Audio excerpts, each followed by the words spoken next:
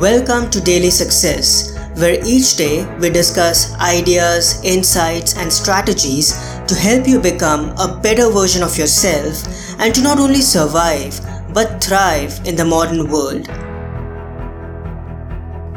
A couple of years back, I started thinking and re-evaluating all my friendships. I realized that I was spending my invaluable time with people that could not be categorized as true friends. We did not have similar goals and values. The friendships that I had lacked quality. They did not have the breadth and depth that I desired. There were no commonalities, and I preferred spending time on other constructive activities and by myself rather than sitting at a bar or restaurant engaging in meaningless conversations. I oscillated between different groups of people, but I was not happy in any of them. Something was missing. I also started evaluating how social media was defining my friendships. In spite of the validation it provided, I still felt like a distant island. Screen time was escalating and in-person meetings were becoming less. I started experiencing a lot of noise thanks to technology and the addictive apps, and quality interactions were getting difficult to come by.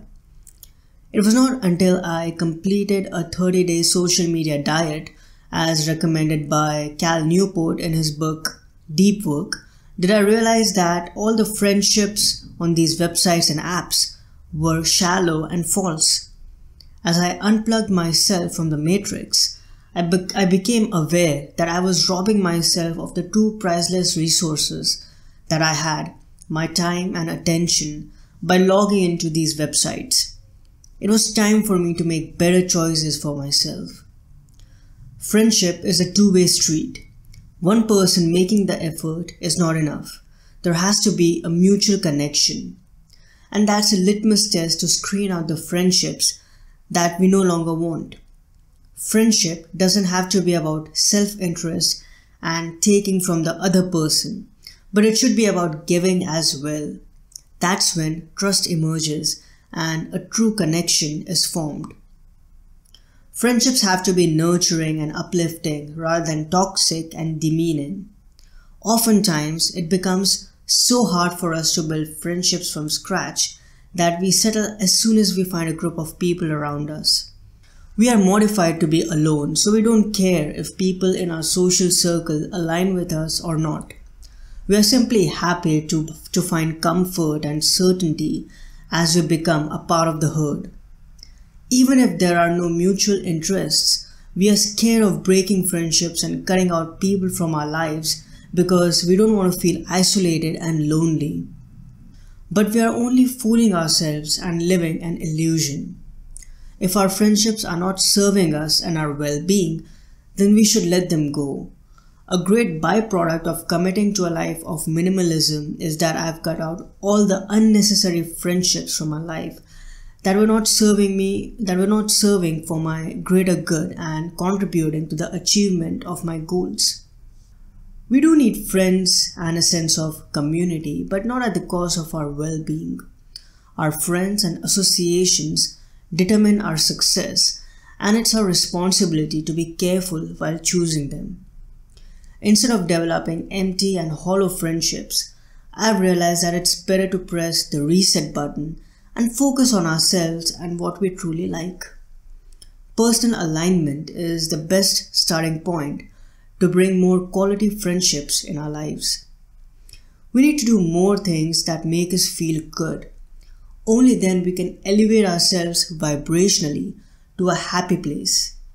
By the law of attraction, we will attract more happy and like-minded people to us.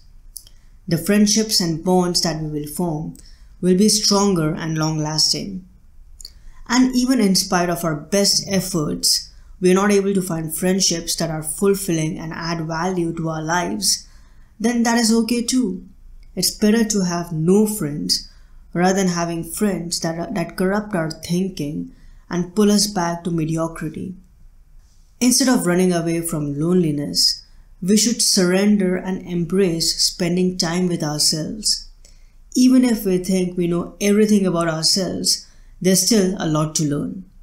It's not bad to enjoy solitude and being our own best friend.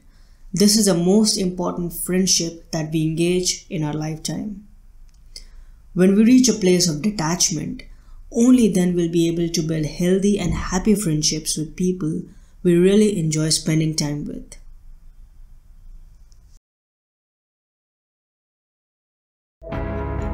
I hope you enjoyed today's episode. If you want more ideas and insights rooted in personal development, philosophy, and timeless wisdom, in fact, a calendar worth of them, I encourage you to get a copy of my new book, The Daily Apple: 366 Meditations on Growth, Persistence, and the Art of Exceptional Living at your favorite bookstore.